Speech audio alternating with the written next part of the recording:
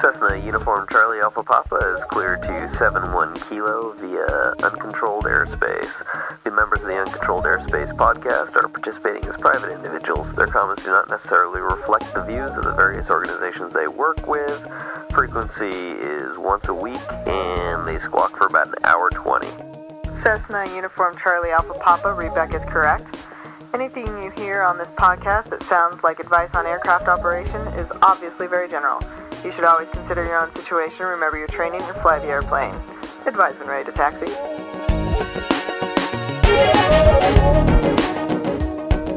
So, on the podcast, I don't know whether I talked about this on the podcast or if I was just talking to you when we were chatting at some time in the recent past.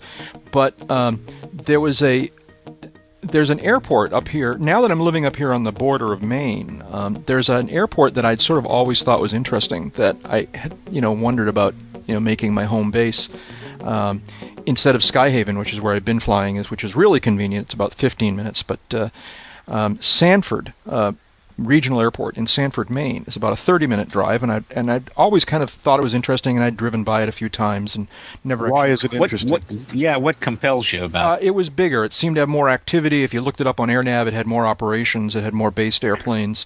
Well, you did mention this, I know, in person, and you were talking about also they got a restaurant and a good community. Exactly. So I thought this has potential, even though it's a little further away. So last week on Friday, during one of the IMC days up here, this is what we're going to start calling this time of year in New England, the IMC days. During one of the many IMC days, 4th of July off. Yeah, right. I jumped into my car and took a ride up to Sanford to kind of check it out and see what was going on and see what was what. And I have a report for you, all right? And this sort of falls under the category of no-brainer. Once you hear this story, at least I think it's.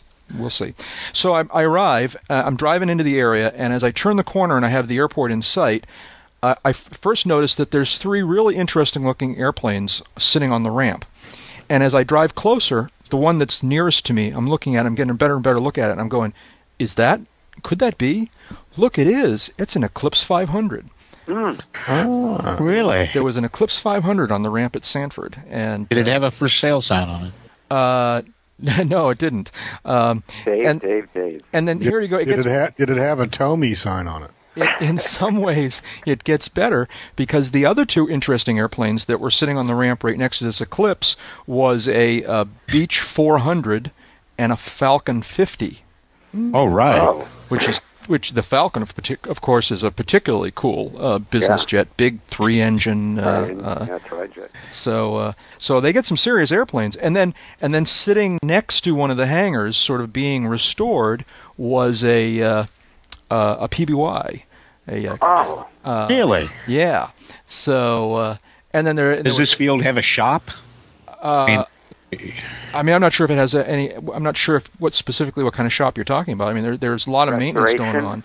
A&P, a public maintenance facility. Oh, yeah. Yeah. Okay. So here's what. So this is cool enough, right? These airplanes on the ramp. So then I go into the FBO office to say hi and to kind of find out what the deal is, what kind of airplanes they have available, and so forth. And I walk in, and they hand me the sheet, the list that has all their rental airplanes, and they've got they got a couple of 172s. They've got 3 172s. They've got a 150. But here's where it gets interesting. They have a Diamond Star DA-40. They have a Citabria, and most interesting, I thought, was that they have 2 LSAs. And these are really all in their rental fleet. They have a Valor, which I'd seen pictures of, but I'd never really seen one before. And then they have a Gobosh, which I had seen I'd seen Goboshes and heard about them at Oshkosh. So little low-wing airplane. Yeah, little low-wing airplane, big bubble canopies, control sticks. But it's not the Gobosh. Isn't that the sort of the name of the U.S. distributor, and that not necessarily of the particular builder of that one?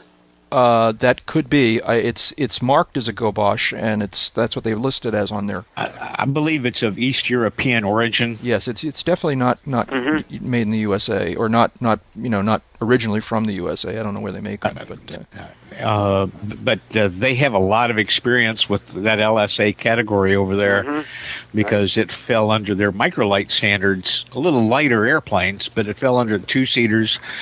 Able to cruise around, minimal pilot's license. For close to 2 decades. Some of these companies have got hundreds and hundreds of those little airplanes flying around over there. Yeah. So all in all, this was pretty cool. They had some cool airplanes and on the ramp and things to look at, and a restaurant, and so I think. But see, now, the LSAs rent for.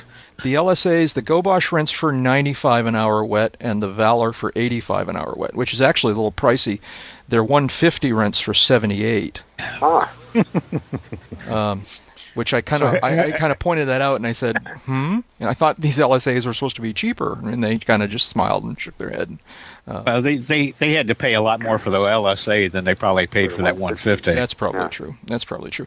And they get some brownie points from me, because here's what happened. So like I said, I wandered into the office and I asked for information about rentals, and I was talking to the folks in the office there about the list, and I was commenting on the fact there were LSAs, and then one of the guys there says, "Oh, they're right outside here. You want to take a look?" And I said, "Sure."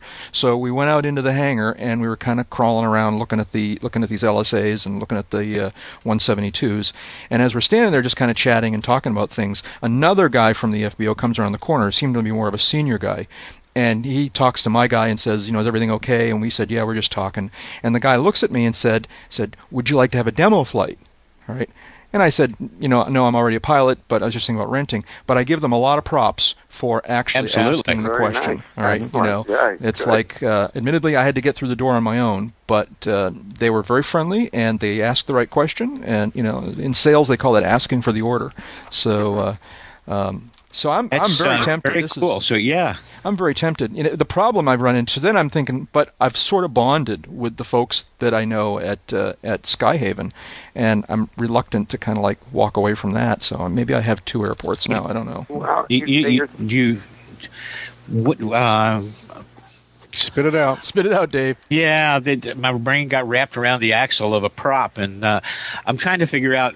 Will it be like cheating on the old airport if you just go over and rent something at the other one? Exactly. And what if I had to do a... Yeah, I'm going to open a beer. What if I had to do a precautionary landing at Skyhaven? Man, I'd be busted. All right, yeah, you'd have to make an off-airport landing in that case. Yeah, that's right. Oh, man, so then they cancel your birthday for how long? Yeah. That could be a good thing. That's right. I could do without a few birthdays. We'll pass. But, the airport 15 minutes away, what's it like? It's a much smaller. It's a nice little airport. It's not dead. It's a one runway. It's got an FBO working maintenance shop right there on the field, and it's got a bunch of hangars and a bunch of T hangars and a bunch of covered parking spaces and a bunch of tie downs. And it's not a tiny airport, but it's not as it doesn't have a restaurant. It doesn't have.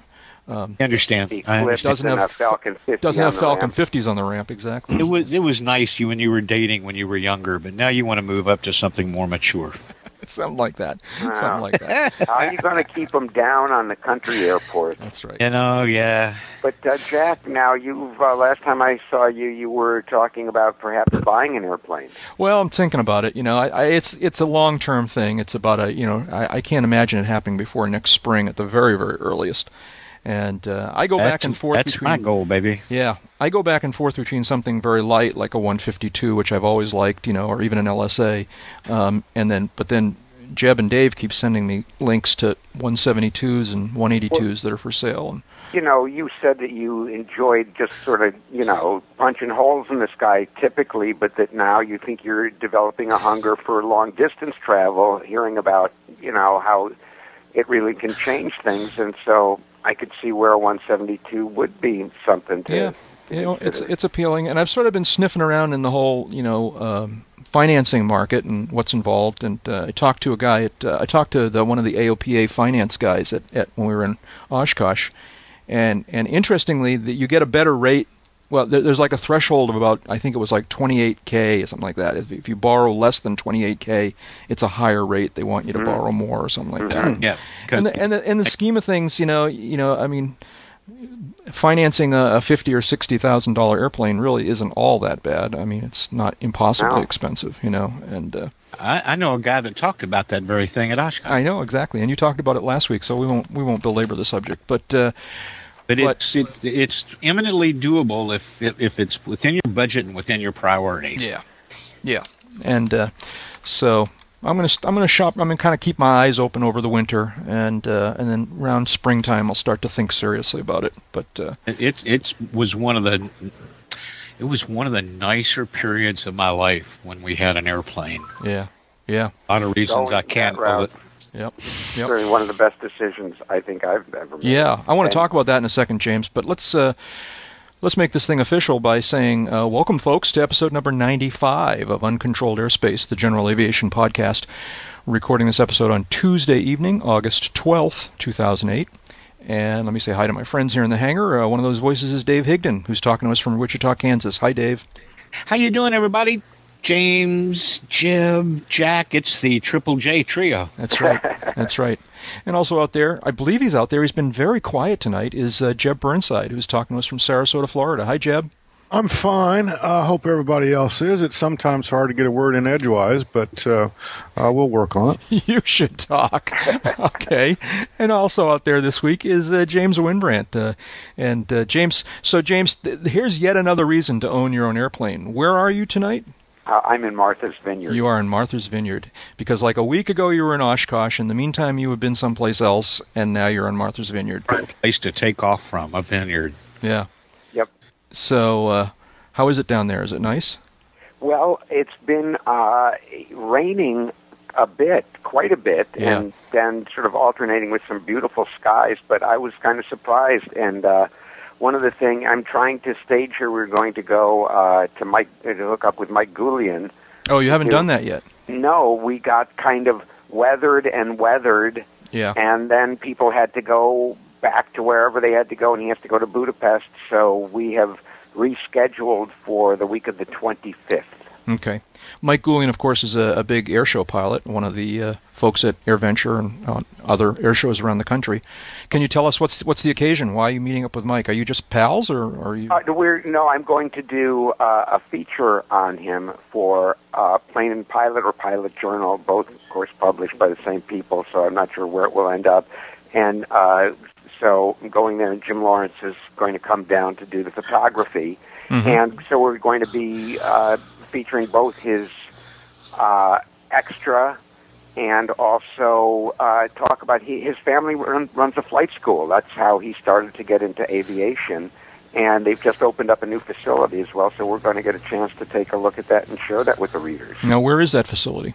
That is in Lawrence. At Lawrence Airport, okay. Yes, Lawrence, Massachusetts. I'm telling you, man, that's just down the road from me. Well, maybe we can get together. You should let me know when this happens. Oh, you just did. What'd you say, September 25th? Yeah. August 25th. August 25th. So we can go from the virtual hangar to the actual hangar. The actual hangar. Well, that's great. Well, and I am Jack Hodgson, and I am here at UCAP World Headquarters in Dover, New Hampshire. So, David, and then enhanced by James, have put up a link on our list here about wing walking. And although now that I look at it more closely, there are a whole bunch of pretty girls on this webpage. But David, what's the story here? I apologize to where I picked this up. I remember now. There was a blurb, I believe on Aero News, about a couple getting married while they were wing walking. And the minister was in the middle airplane wing walking when they said their dues on, atop a trio of Matt Stearman. And there was a link to this company in the UK, Aero Superbatics Limited, and Team Jeannot. And Jeannot, I believe, is a, cosmetics product company for the ladies. And the wing walking team is all very attractive young ladies. Apparently, they've got 5 or 6 airplanes, five or six airplanes, and 5 or 6 wing walkers. There's more wing walkers, and they show in some of the pictures, and it just jumped out at me. Wow, none of their show dates are in the United States. They're like strictly UK based, and what a pity. They're doing some stuff in Europe, and they do 2 order shows that they're based in the UK. It's like, I don't think I'd seen this twist on air show performance before. An all-woman wing walking team. They do formation wing walking. So multiple aircraft each with a wing walker. Yes, 4 airplanes, 4 wing walkers. Well, the formation part, see, all right, here we go. I must be the one person in the world who doesn't get wing walking. It just, No, you're not the only person. I just think, But they are looking for additional wing walkers. Yeah, I know. It says on the thing, it says be a wing walker.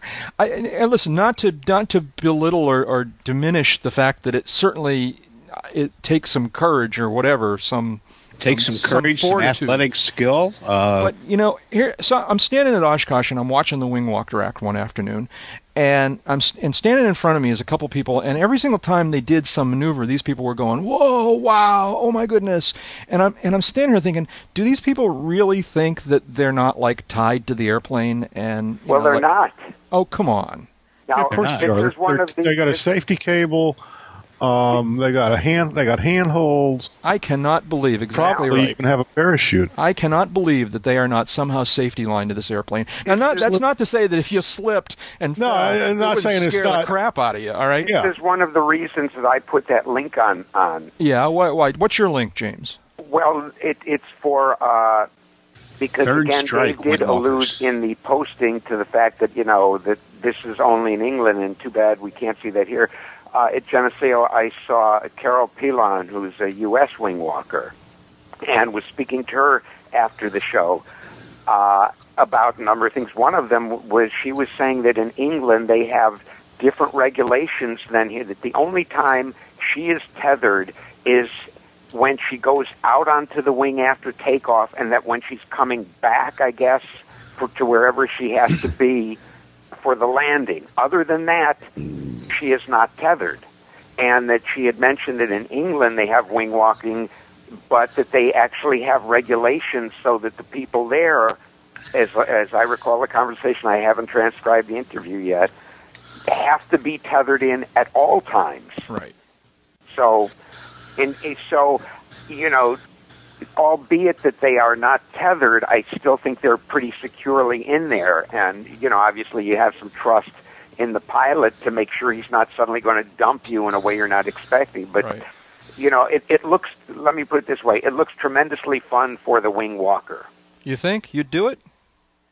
That's a different question. I would do it tethered, It's certainly to start out, I wouldn't do it untethered, but I think it would be neat to get out there and sort of experience. Or at the same time, it would be like you could do that in an Aerocam, I guess, huh? I guess it just all it's goes. not quite the same there because the Aircam you're pretty well If you fall protected backwards from on the air cam, you got a whole different set of problems. Yeah, that's true. With those propellers back there. Yeah, go ahead, Jeb. No, I was just, I don't know if I'd do that if the airplane was sitting on the ground and I had the key in my pocket. I don't know. The formation flight looks interesting. There's some good art of it on this one of these websites, and the women are certainly not unattractive. But I'm just trying to figure out what the point is. Yeah, that's the thing. I mean, it's like I don't know.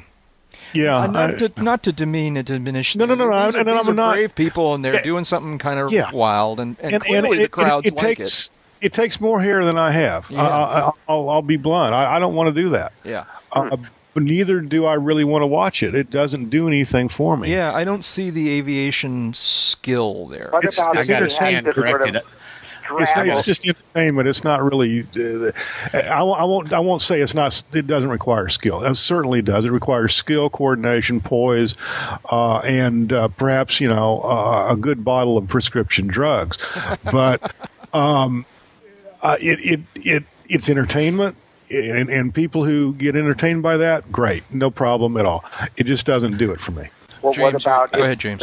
For example, somebody had to straddle an extra 300 or something and hang on for dear life while it went through a complete unlimited routine. Would that be of interest?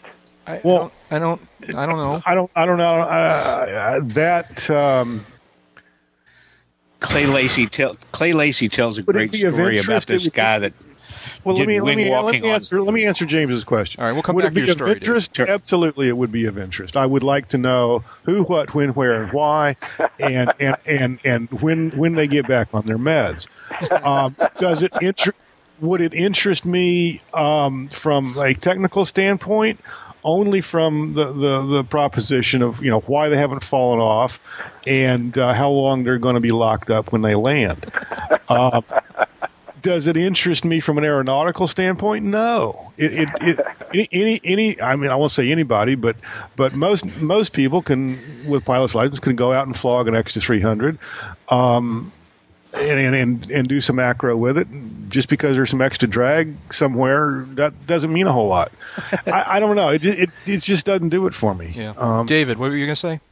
I just first off, on the record, want to point out I'm looking at a photograph scroll through on the Aero Superbatics Limited website that shows 5 airplanes in different formations. So they're doing 5 ships. That looks good. I like that. That requires skill, coordination, planning, aeronautical finesse, and not an inconsiderate amount of pilot skills.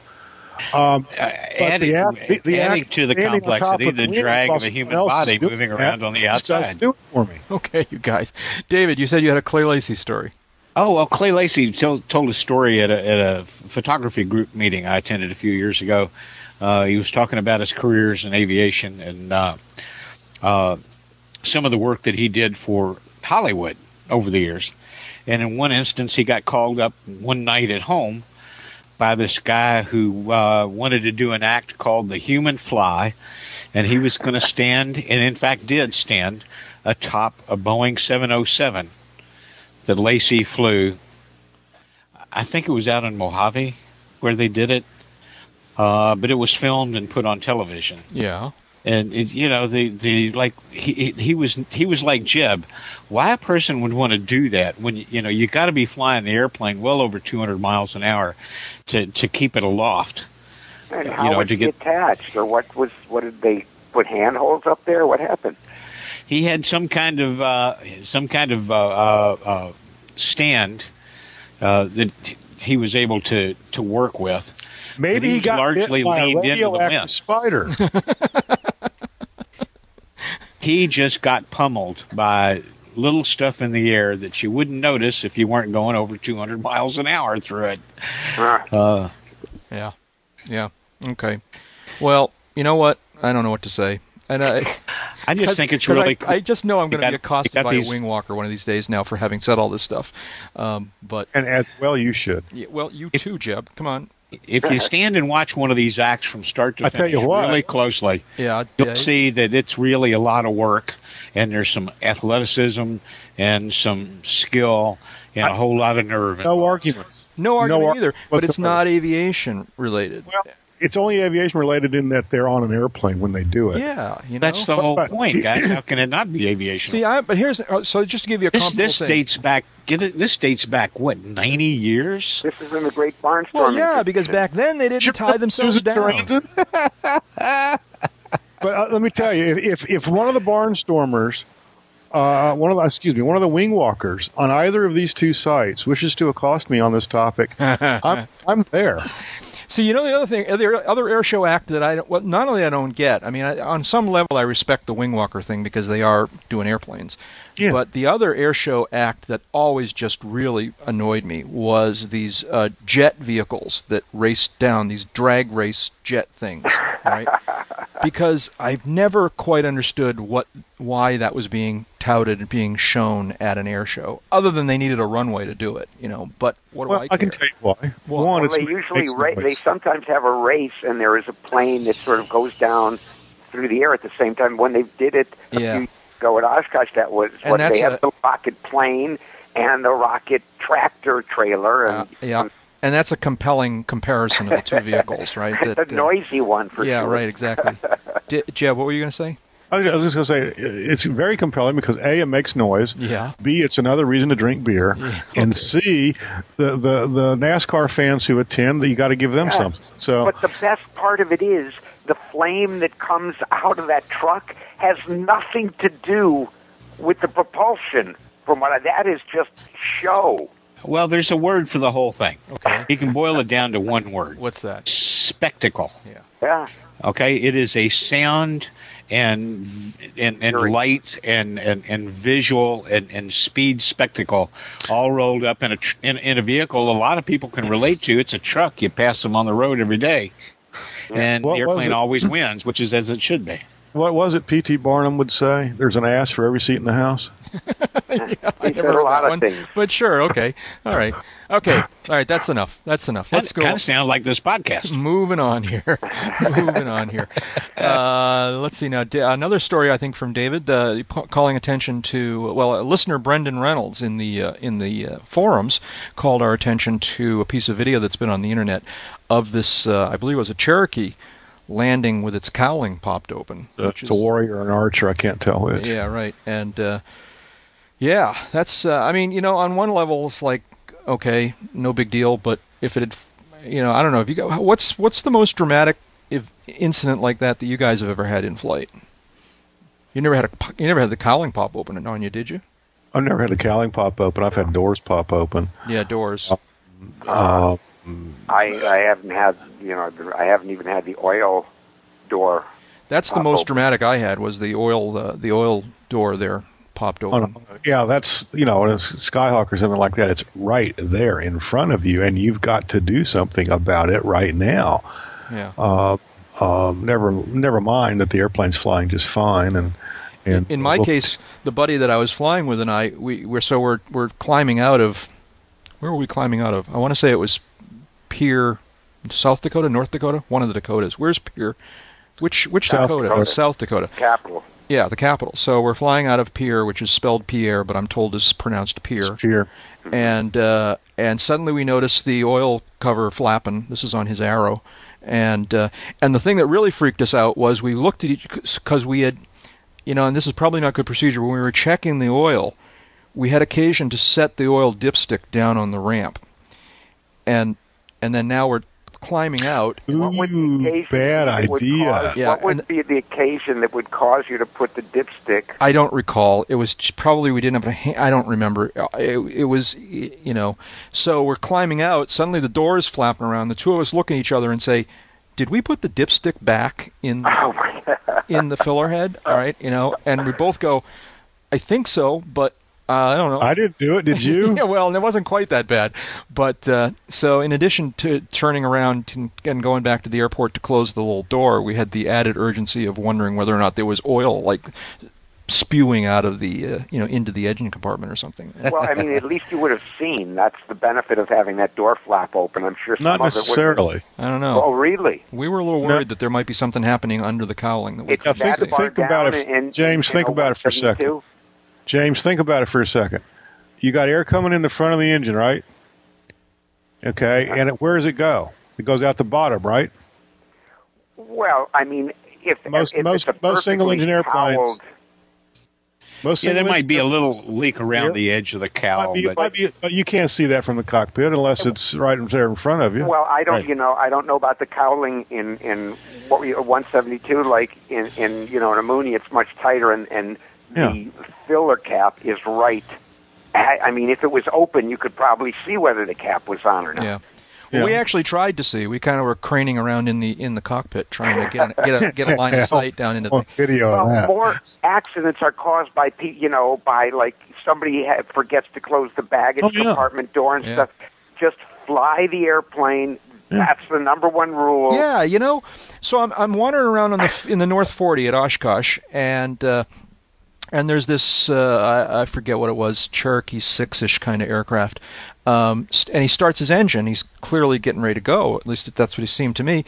And And the baggage door on the left-hand side of the aircraft was not closed. It was open a couple inches. And I'm thinking, oh, this guy has forgotten, doesn't realize, because he can't see it, and it's very loud now in the cockpit, and he doesn't realize that the door is open.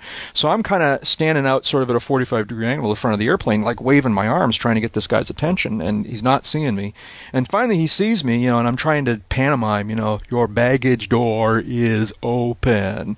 That I want video of. Yeah, really. And so he's looking at me funny, and then he kind of looks around to the back and looks back in the cockpit, and it seems apparent that he knows what I'm talking about, and he looks at me like, yeah, okay. I mean, he didn't seem at all appreciative. It was like I was annoying him, like I was getting in his way, and I'm going, well, okay. How close was it to the airport closing?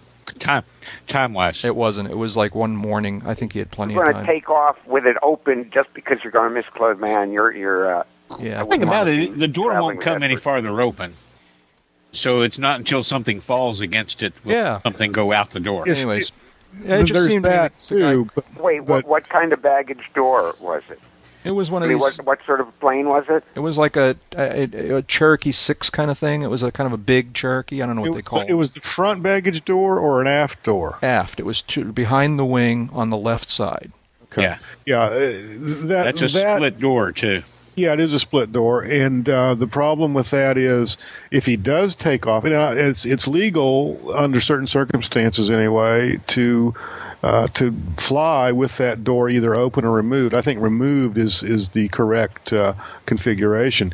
The problem is stuff that is not strapped down inside falling out. Yeah. B, if the door is not secured and comes open, it itself departing the airplane, and when something A or B happens, it can hit the tail, and that's a bad thing. That's a bad thing. Well, yeah. If it goes to the letter C, that could be a heart stopper.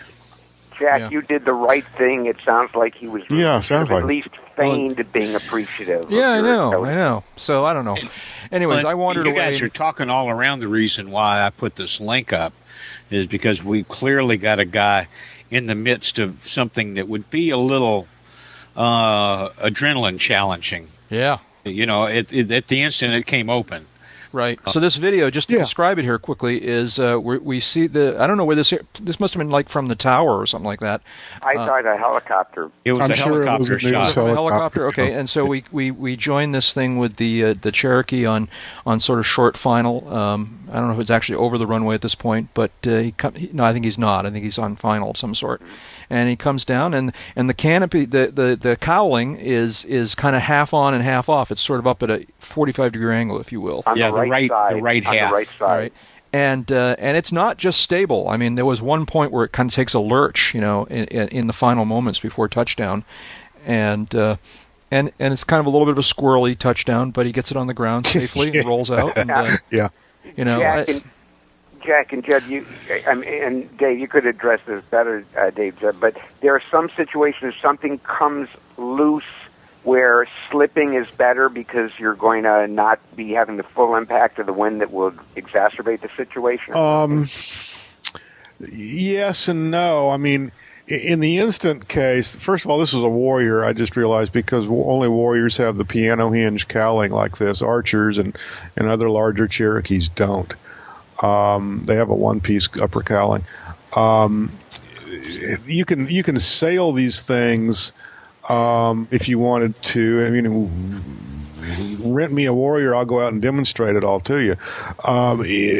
Here's my punchline, though. Once the guy was startled by this cowling popping open, that's pretty much the end of the drama. Go find an airport and land. You can see past it. Yep. It's probably, if it hadn't come off of the airplane by now, it probably isn't going to. That's the only part that made me nervous. Because the piano hinge on these things is pretty strong, and it's riveted like every 3/4 of an inch or something like that. So down that hinge line. It's pretty well. It's pretty hell for stout. Clearly, this guy got a little squirrely. Hang on, one at a time. Jeb, finish your thought. Clearly, this guy got a little squirrely in the flare. Maybe bounced a little. I only looked at the video once. He was a little shook up. Is probably he had good reason to be. He knew it was on TV, probably. Well, that's the other thing. If it had been me, I'd have suggested, I might have even aimed myself at the news helicopter. Get out of here, dude. You don't belong here. I'm trying to do something, and you're interfering with it. Yeah. And if it was a towered field, the tower should have told him to just stay out of the delta until this was concluded. Yeah. But that's just me. Yeah. James, what were you going to say? I was just going to say, I assume that Piper had to sort of demonstrate, if not the FAA, for their own satisfaction, that, how's this thing going to handle if the cowl comes undone in flight? One side, both sides, left, right. Yeah. That it is not by chance that, oh, hey, how about we made an airplane and the thing stayed on when it came open?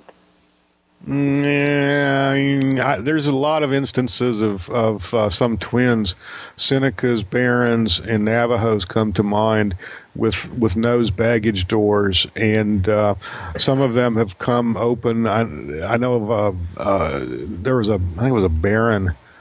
No, it was a Cessna of some ilk, a 400 series Cessna, with an open baggage door. They lost bags out of it that hit.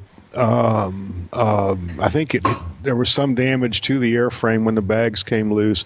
Now, clearly, an open nose baggage door on a twin should not conflict with the propellers, which can be an issue, I would guess. But exiting the baggage. This particular event, again, I think it was a 400 series Cessna. Nose baggage door came open. They lost some bags. The unfortunate aspects were they were like going in the Juneau, Alaska, or something like that. Maybe Sitka, somewhere on the lower peninsula of Alaska, right off the Pacific Ocean. And of course, it was IFR, and they were in a hurry because they were shook up, and ended up screwing up the approach and. I forget the exact details of the crash, but everybody aboard died. The airplane That's detail enough. The airplane was still in one piece, and the airplane was still flying, and it was still performing as it should have been. But the open door got the pilot shook, and I've seen this in Bonanzas where.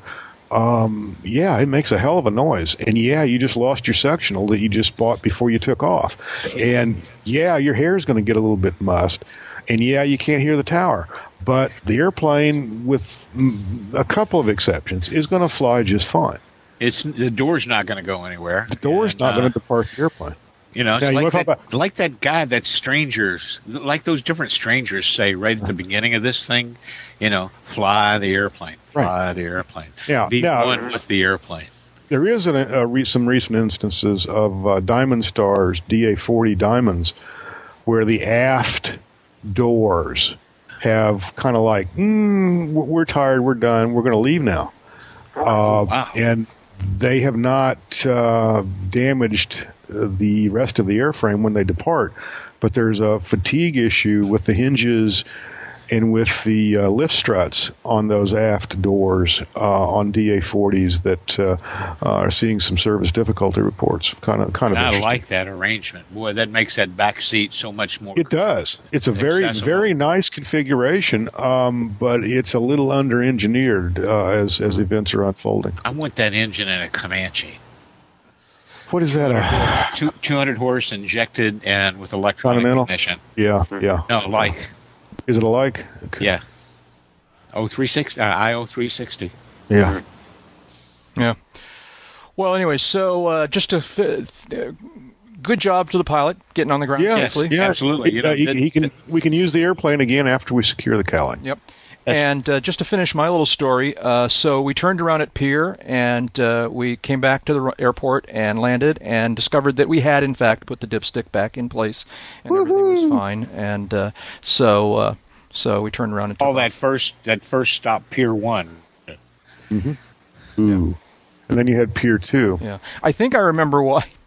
Okay, I'm going to let these pass. I'm just going to let them fly right over my head. I think I remember now why we, again, still not a good reason, but I as I recall, I'm thinking about it, we had to add oil. and so we didn't have enough hands, and we probably should have set this thing on top of the cowling or something, but we set it on the ground. And I kind of vaguely remember trying to balance it on its end so that it would, I don't know. Anyways, it was a bad idea from the get-go, and we learned a lesson there. Once I didn't back check a ramp buoy, and I used the buoy deliberately, ramp buoy, after he topped off Air Comanche, and he did not. He closed the doors over the fuel caps, but he didn't set the fuel caps. And we're climbing out of Juliet Victory Yankee, headed west with this big antenna farm dead ahead of us, about 6 miles to go, and about 2,600 MSL we got to get to from about 400. And Annie's like, Doc, is liquid coming out of the right side wing, and I kind of, yeah, and the left side's well, son of a gun, it's doing it too. Back to the airport. Now, here's where a wing walker would come in handy. All right. So he's going to have handholds and wing lockers so that the wing walker can carry their lipstick. I hate to be the guy that brings up the obvious here, folks, but I guess that's my role tonight. Okay. But now, so here's an interesting one. So this guy publishes a webpage where he says, I'll read the first paragraph from the web. It's a $3,000 reward if you find my propeller. He said, on December 26th of 2007, my propeller fell off of my airplane in mid-flight over Rudy Reservoir. I managed in Colorado? Apparently, because Aspen's Heims is a story here. That's, he said, that's I managed to get back to the airport, but I need to find the propeller in order to learn what happened. And he's got a lot of other information about his flight path, and there's a picture of him standing in front of his propellerless airplane. Wow! And, it was a Malibu.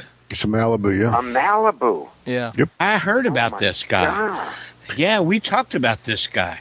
Did we really? Oh, that's right. I kind of remember this. Yeah. I think we did. Yeah, there was another one. Left the airplane on climb out, and it's like the dude made this great, trip back to Aspen, and got there high and managed to know how to get the altitude away, and by all accounts, might have been a little hot, but slid it, greased it right onto the runway there. Talk about pucker bag. Talk about getting your attention. Yeah, really. A lot more than a cowl. Well, flap. that happened to that senator from Oklahoma too, Inhofe. Inhofe. Well, Did it happen to Inhofe? When he was flying. But he was flying a Cherokee, right? That was a Cherokee. No, Inhofe was in a Grumman Traveler in a fixed pitch prop. The sucker just went, "Thanks very much. I'm tired. I'm leaving now."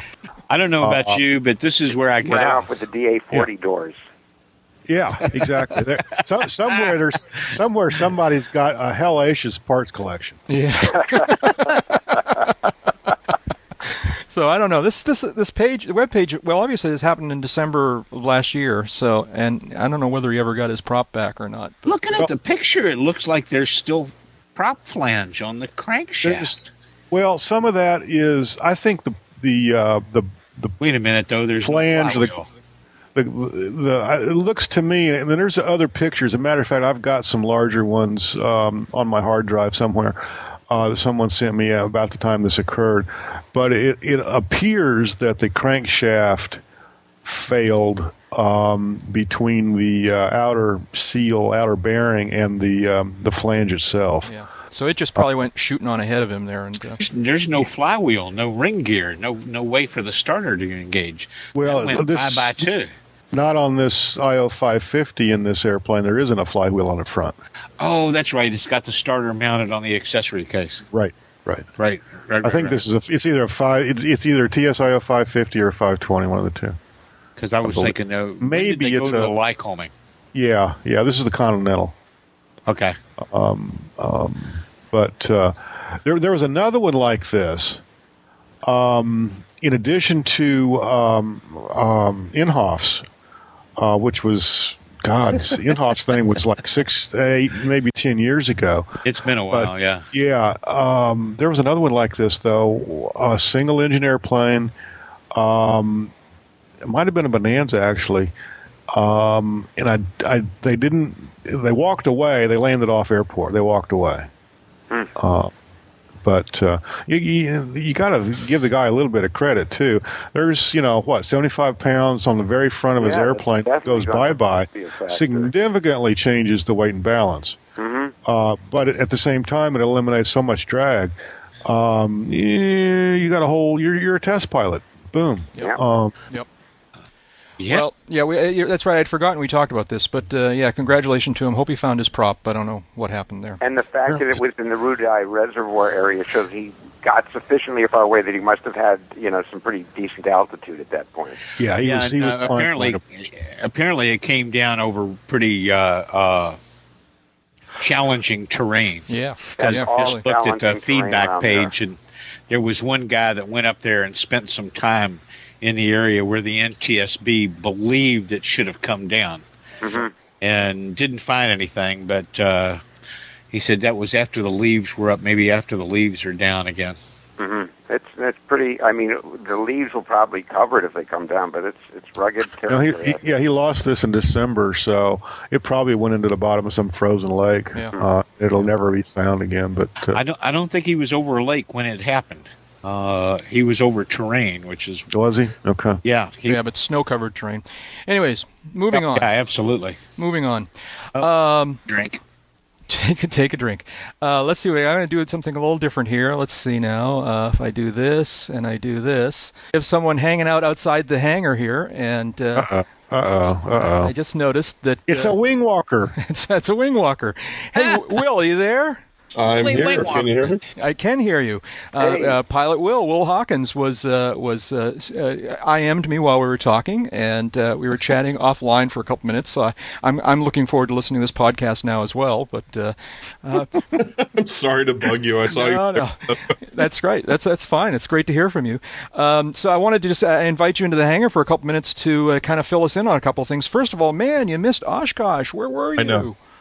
I was sitting at home. I had the time off from work, and unfortunately, it wasn't in the budget this year. Yeah. So I sat at home and looked at the walls and dreamed about being at Oshkosh. You sort of kind of joined us at Potapalooza.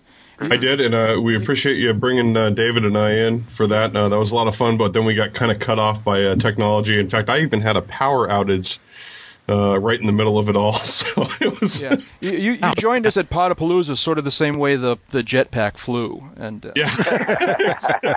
fanny pack. That's not giving Will enough credit, I don't think.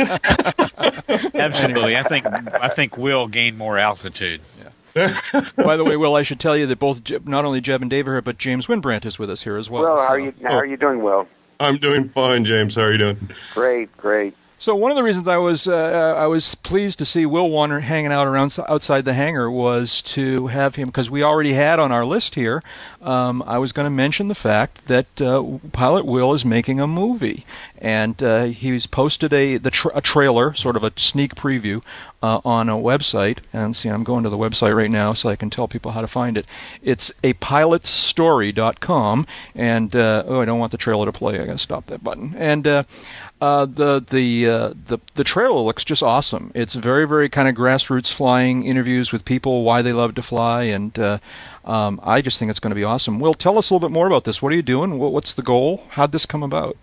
Well, thanks for the props on that. First off, this came about kind of, I went to school for photography and filmmaking, and of course then got into the high tech industry. And I've always kept photography and filmmaking kind of as a hobby. And so I finally picked up my first big HD camera and started hanging out at the airport because I'm a pilot and I'm passionate about that. And started interviewing what we call the old geezers, figuring it might be nice to have some of these. I resemble that remark. I'm getting there too, Jeb, let me tell you. They use a line drawing of you on the cover. That's right. But I just thought it would be kind of neat to kind of start putting together stories of, the people's stories. My grandfather, who was an aviator and passed away when he was 90, we have a wonderful wealth of information about him because he was interviewed on many TV shows, including 1-6 Right. Yeah, that's right. I was going to mention that. He was one of the folks in that movie interviewed there. Yeah. So. Right.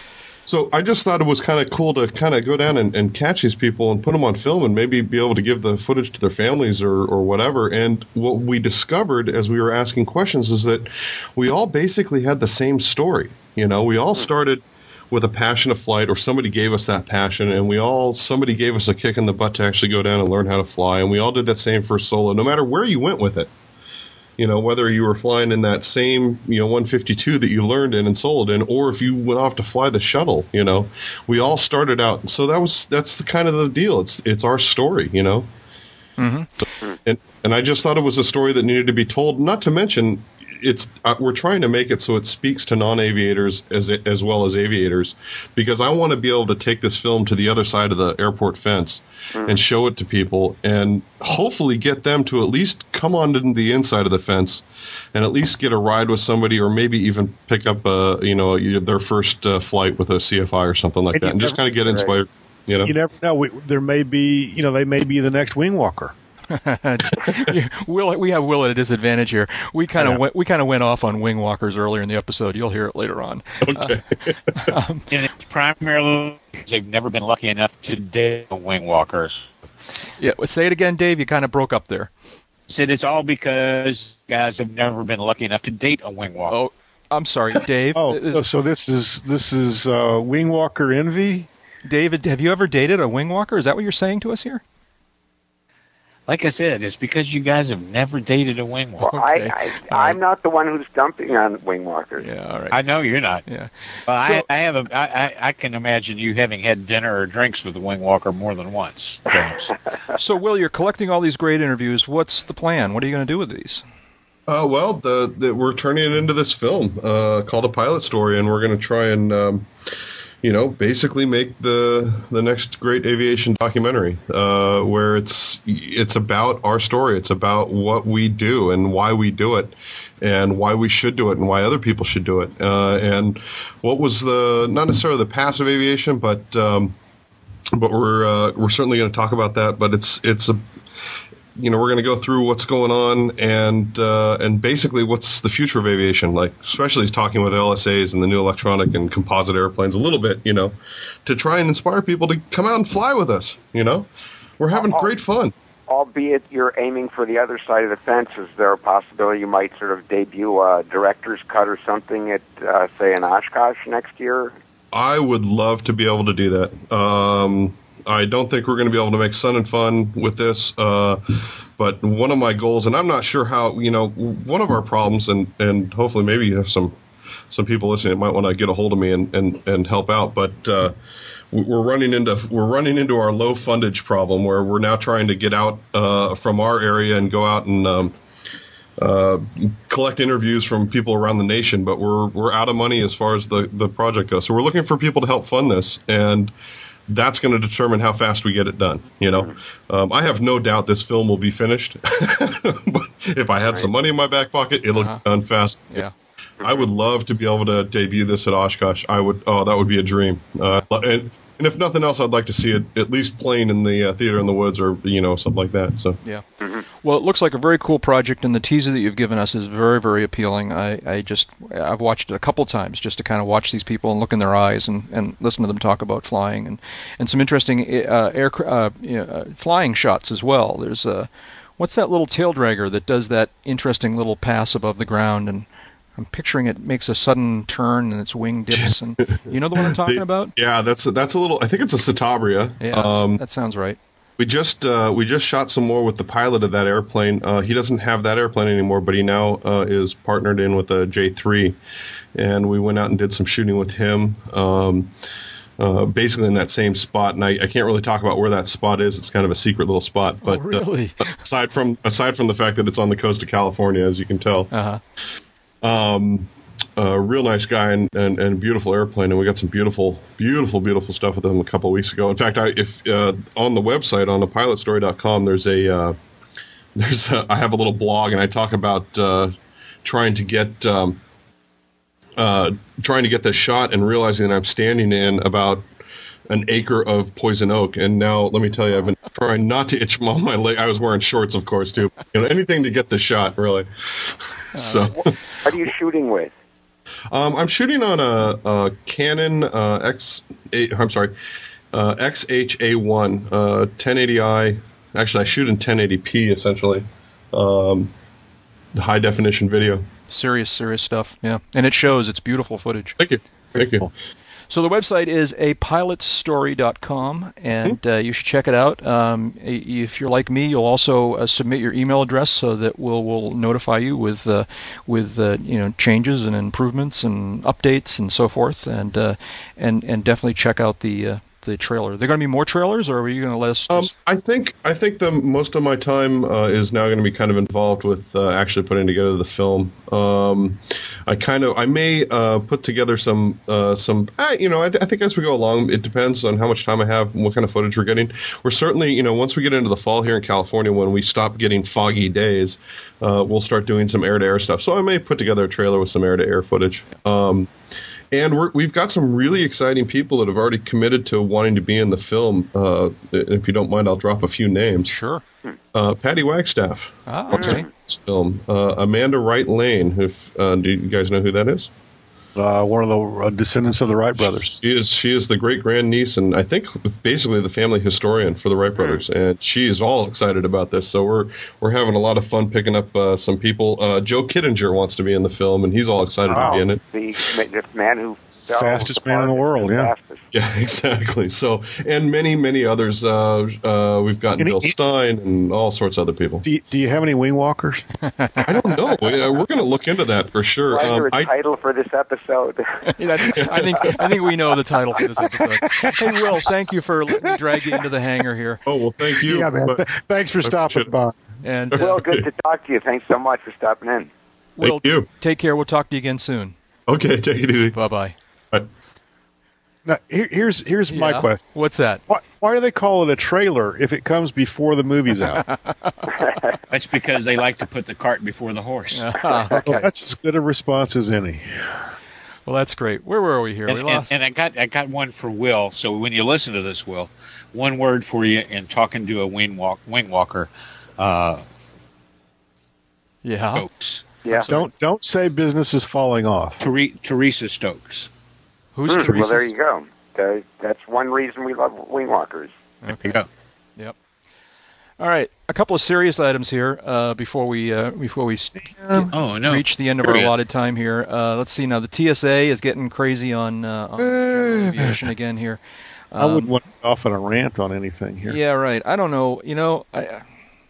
What's to be said about this? What's to be done about this? They've decided that they're going to add more security procedures to smaller airports. Apparently, right now they're only saying that they're going to apply these to larger small airplanes above 12,500. So, in theory, that doesn't affect many of us, but it. Is it the beginning of the end or the beginning of something? Yeah. First they came for the jets, and I didn't say anything. And then they came for the Cirruses, and I didn't say anything. Yeah, exactly. Then they came for me, and there was no one left to say anything. Yeah. Paraphrase well-known aphorism. Yeah. Can one of you guys do a better job of summarizing what the proposal, I'm making little finger quotes, the proposal is? Well, there isn't a proposal yet.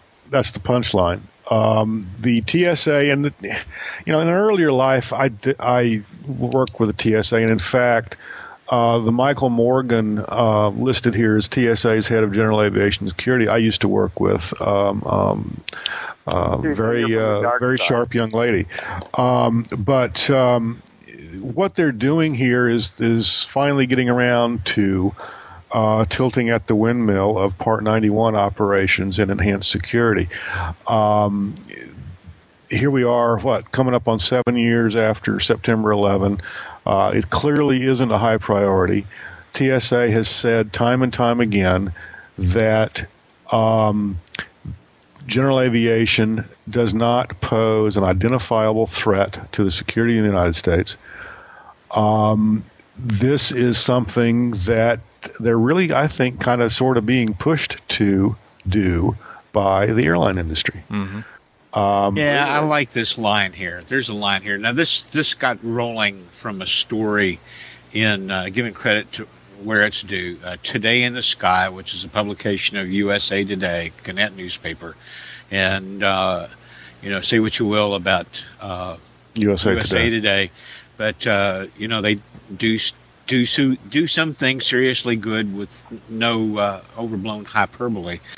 But so this kind of jerks your attention. This is the lead. The Transportation Security Administration is planning a massive expansion of aviation security that for the first time will regulate thousands of private planes now flying with no security rules.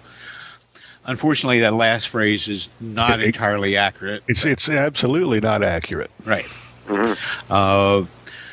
Then the next one that jumps out at me is a quote from, I'll read it. "The threat is real," said aviation security consultant Glenn Wynn, former United Airlines security chief. What a coinky-dink. Yeah, funny how that works. Some small airports reserved for private planes, quote, "really don't have a lot of security," close quote, which would make it easy for someone to steal a small jet, Wynn said.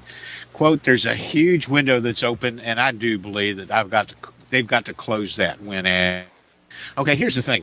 Any airport that doesn't have some fundamental level of security probably is not hosting many business jets. Well, let me do a little devil's advocate here. All right. Okay. That Falcon 50 that I saw the other day could do some damage. Sure it could. Can you even get it started? I couldn't. You're going to need to be somebody good at it. Second, was there no gate that you had to go through or anything like that at this airport? No. Why do I need to steal one when I can go out and buy one? If I'm a well-funded, well-heeled terrorist. Now you're starting to make some good points here. That the fact of the matter is you could buy one of these things. You don't need to steal. And do whatever I wanted to at my own private little airport out in East Jabip. Well, let's think ahead here. If a business jet of that category comes up missing, and it's not already been used, don't you think that the theft report, of a $40 million business or a $24 million business jet is not going to jump out in front of somebody and make them go, "Holy cow, we need to find this puppy"? They'll be tracking the tape. More than likely, it's going to come from offshore. Yeah. There's very little I can say about this story that would not be dripping with sarcasm or disdain. There's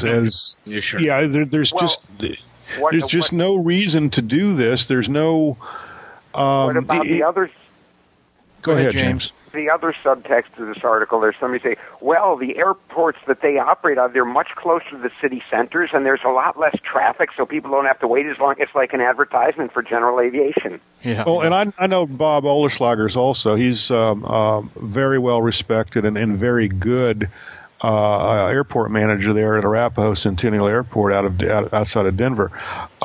He knows his stuff, as they say, and he's clearly got general aviation's best interests at heart.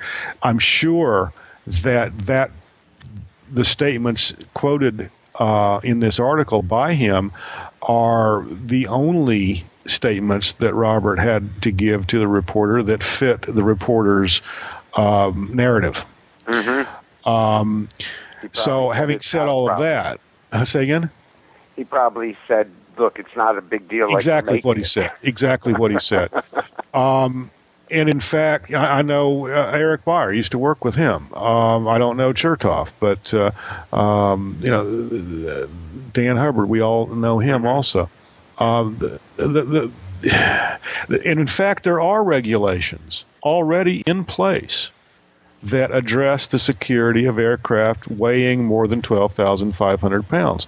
It's called, drum roll please, the 12.5 rule. And it addresses the security of Part 135 operations of 12.5, of aircraft weighing 12.5 and above, because those passengers are not known to the crew. In Part 91 operations, the passengers are known to the crew. That's a significant distinction. Furthermore, they seem to be focusing very narrowly on this idea that somebody's going to steal one of these. Right. Well, okay. But let me put that aside. Here's my last comment, and then I'll come back to the theft issue. What goes on here within TSA is, if the only tool you have is a hammer, everything starts to look like a nail. The mentality within TSA is airline-style security must be applied to anything that flies or rolls on rails or is a bus or whatever. And airline-style security, I think we've already demonstrated, doesn't really work all that well, A. B, is airline-style security. It may be the only thing that works for airlines, but it is not the only security that can work for other modes of transportation and other types of air transportation. So that's the problem with TSA, and that's probably, I will predict, going to be one of the problems with whatever rule they come out with here. There's two big things that really jerk my chain here. One is this statement: it is not clear whether passengers would get background checks. Background checks for passengers? Background checks for passengers? Right. Yep. What we turn it into over here. Yeah. The second thing is that this expansion of the 12.5 rule into Part 91 ops. Oh, we're only doing this on the heavy airplanes, the 12.5 and above. But moving it into Part 91 is just one step away from the next line being, oh, but, it's 6,000. only fair if we do it to these 91 operators that we do it to all 91 operators, because we can't think of any other way that would be fair. Kinetic energy, carrying capacity, speed, no, none of that means anything to us because we're dumb. Yeah. That's right. Okay. Well, clearly this is a broken idea. At least we think it's a broken idea. Probably is a broken idea. Here's my regular mantra on these things, which is, what's to be done? What should we do to respond to this? Who can we express our... TSA has a blog, first of all, that is, by all accounts, above board. It's not a sham, unlike so many other things within TSA. It is monitored well. It posts there from the public are responded that to. That has dual connotations. I know. By TSA. So that's a place to start. Okay. You're not going to get very far with your member of Congress because, in my view, any incumbent member of Congress these days is running on a platform of fear, and this doesn't fit the narrative. Mm-hmm. Okay, the GA is not a problem, is not a security problem narrative, does not fit their narrative. I would ask them, and this is what I've told TSA several times in the past, I would simply say this: I will happily cooperate and participate with TSA in its endeavors to enhance the security of Part 91 general aviation the day after I have to have a background check to rent a Ryder truck. Yeah. Because that's a demonstrated risk. That's a proven, known risk. Yeah. Okay, we should move on here. Take a drink. Another thing that we talked about last week, we talked about the Gamma report coming out, and we were kind of marveling that it seemed to be from quarter to quarter there was increases in aircraft sales, GA aircraft sales. But now we're seeing a report, and I confess I haven't read the entire news story here, but apparently there's a Gamma story floating around that says that the sales weren't, maybe it's year to year they're not as good. Is that what the story was? They're down second quarter 08 versus second quarter 07. Year to year, okay. Hardly shouldn't be a surprise, should it? No. Well, no, it's not. And we discussed this last week, didn't we? We did, but we didn't have the hard data. We kind of speculated that it was. Well, we looked at 07 versus 08 numbers for certain manufacturers. Yeah. Piper is clearly, as I recall, clearly up 07 to 08. Yep. In any particular aircraft category or across the board, or? I went to the press How about piston singles and twins? How's that? Yeah, James, you went to the press conference? Yes, at Oshkosh, where they announced their results, and the same day they announced as the press conference was getting underway, Bob Cromer, Vice President for Sales, said, "Well, in 15 minutes, the Piper jet is going to be making its first flight." And everybody left. No, because it wasn't going to be happening. They were doing it at Vero Beach. Oh, okay. So, but he was just reporting kind of, and then gave an update on that program, and then talked about their sales. And one area where they have really bounced back is in the Seminoles as trainers. And then he took this dig of saying, our customers want the proven, reliable power plant of, we're finding sort of a dig, obviously, at the Twin Star with the Teelerts. Yeah. So I don't know. Is there anything? Go ahead. Up last year about 13%. They're saying that the PA-46 line, which is the Malibu Mirage, the Meridian, and now the Matrix, are accounting for a big chunk of that increase. And it's like good for them. They delivered 104 airplanes in the first 6 months of 2007. They've delivered 118 so far as of the end of the first half of this year. It's good to see somebody that's bucking the trend. Yeah. Okay. All right then.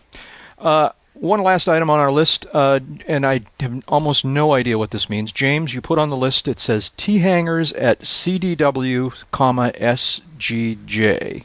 Yes. That's Caldwell and St. Augustine. Well, James's that's two exactly airports. Right. James's two airports. Right. Okay. What's the story here? Well, that's what I kind of like to know, but I'm curious about. But this is an ad. You want a hangar? Is what you're saying? Oh, okay. No, not at all. But that's always, for pretty much as long as I've been flying, there's been a shortage of T-hangers at airports, and it's something all pilots love to have. And often airports that have wanted to put them up have been blocked by communities, fearing that once a T-hanger goes up, the following day, 747 commercial service will start. You mean that's not the way it usually happens? Yeah, well, actually, the 747s drop off the T-hanger. Okay, that's how it works. Well, so in a sort of a happy coincidence, first of all, down at in St. Augustine, they are putting up some new hangars, new T-hangars, and I have one of the oldest, or the oldest style on the airport. They are, in fact, slated for demolition, but apparently they're not getting around to that as soon as they had thought. But if you're in these other hangars that are slated for demolition, you go onto the list for the new hangars. And they did, in fact, notify me that I'm eligible now for these newest hangars that are opening up. Meanwhile, there are some intermediate, the newer ones that I have that would be perfectly fine. But the net result is that, I'm going to stay in the cheapo hangar down there, but it was nice to know, and I'm going to be kind of bumped to the list. So at some point, if I want to move to an intermediate hangar, price-wise, I can do that, which was kind of nice to know. And then at Caldwell, I've been on the waiting list there, I guess, they tell me for more than 10 years. I didn't even know it was still in existence, the waiting list. And I got a call from the airport saying, well, we're putting in some new T-hangars, and, you can have one. Unfortunately, I had to tell them, because it's so much more expensive in Caldwell than it is in St. Augustine. I just had to kind of tell them thank you, but no thank you.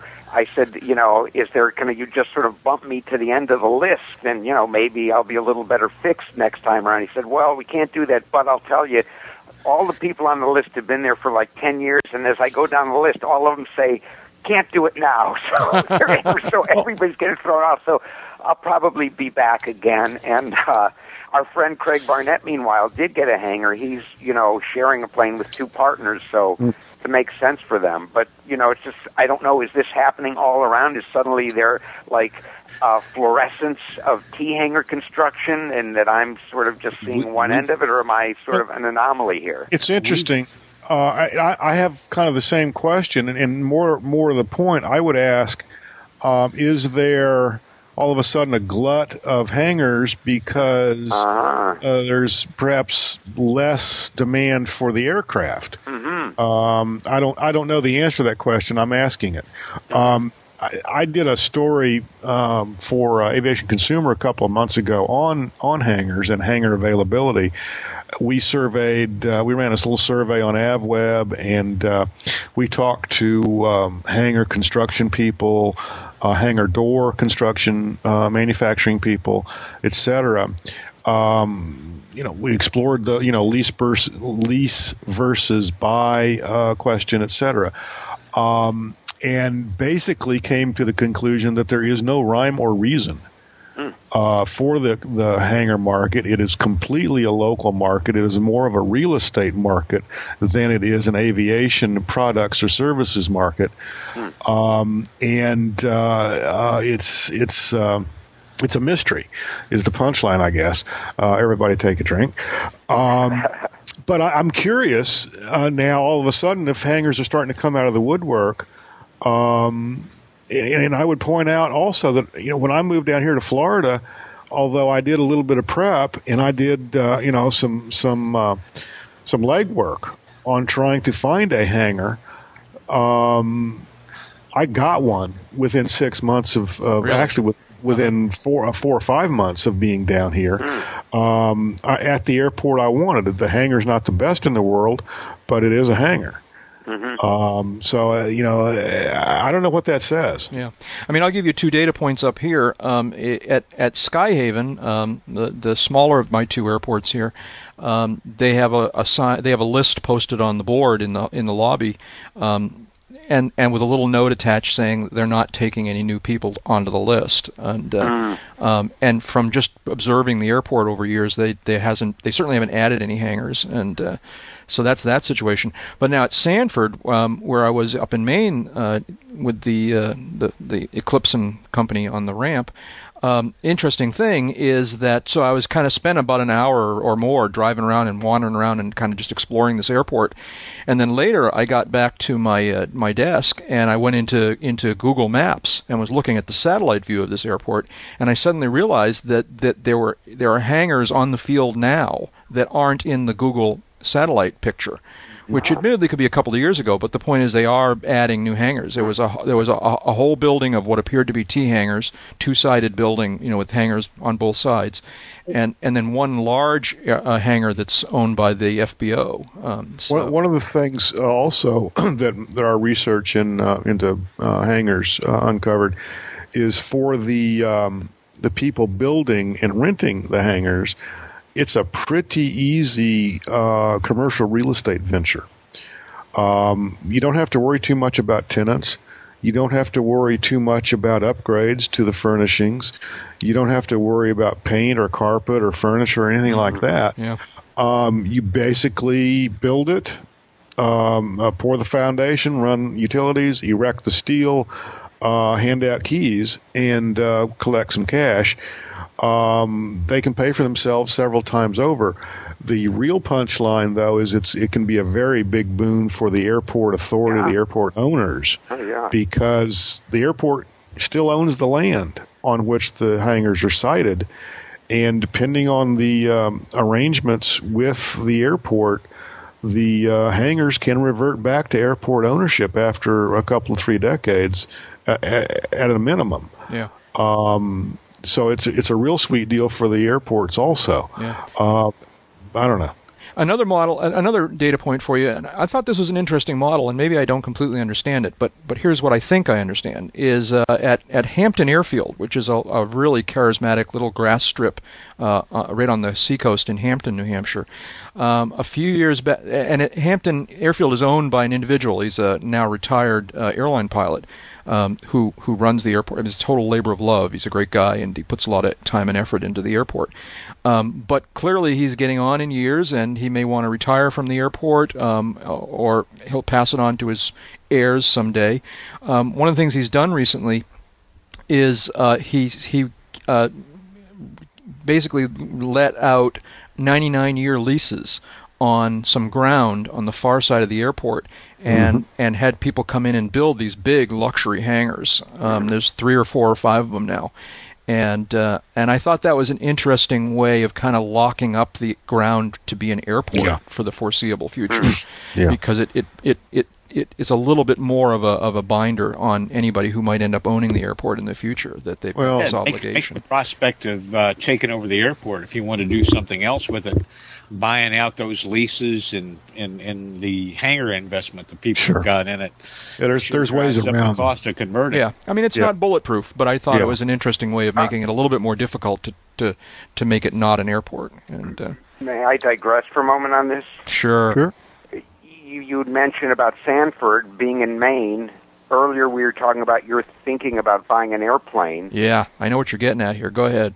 Yeah, so this is sort of, there's been news about it. So let's say you get a plane, and you don't base it, I mean, you could be subject to a tax or something if you make one flight to get breakfast at that restaurant, correct? How are you going to handle that? I need to understand it a little bit better. I think one flight wouldn't necessarily put you over the threshold. I think there's an hour's or something like that. There's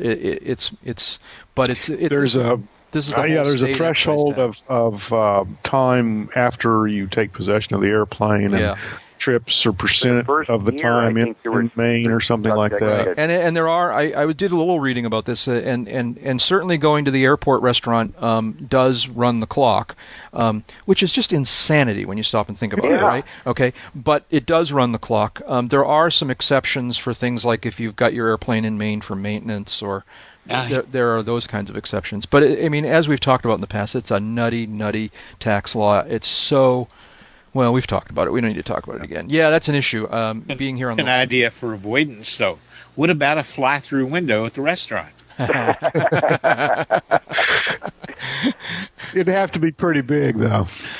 Yeah, but I mean, you put the food up there on a pole, and you come by and you snag it on your way through. Yeah. And then you. But wait a second. Change in the collection thing. What do you got, Jeb? What do you got? That's where you need a wing walker. Yeah. All right, boys, we're having way too much fun here. We got to wrap this thing up. James Winbrand, of course, is an author and aviation journalist, and you can just Google his name or search for him on Amazon to learn all about his work. And thanks, James, for wandering by the hangar tonight. We appreciate it. Thanks so much. Always love hanging out at the hangar with you guys. Right. Dave Higdon is an aviation photographer, a senior editor for Kit Planes magazine, and the U.S. editor for London's World Aircraft Sales magazine. I did finally find more copies of your magazine, so I now have it on my coffee table. You can learn more about Dave and his work at kitplanes.com and avbuyer.com/World Aircraft Sales. Go flying, because time spent flying is not subtracted from your lifespan. That's right. Jeb is an aviation journalist, currently serving as the editor-in-chief of Aviation Safety magazine. Learn more about Jeb. But I ain't no wing walker. Ain't no wing walker. At JebBurnside.com or AviationSafetyMagazine.com or AbWeb.com. And I am Jack Hodgson, a private pilot, a freelance writer, and a new media producer. Learn more about me at JackHodgson.com or AroundTheField.net. And visit us all, join us all at the UncontrolledAirspace.com website. Check out the forums, check out the wiki, check out all the other things that are going on there. It's a lot of fun. Anyways, that's enough talking. Let's all go flying.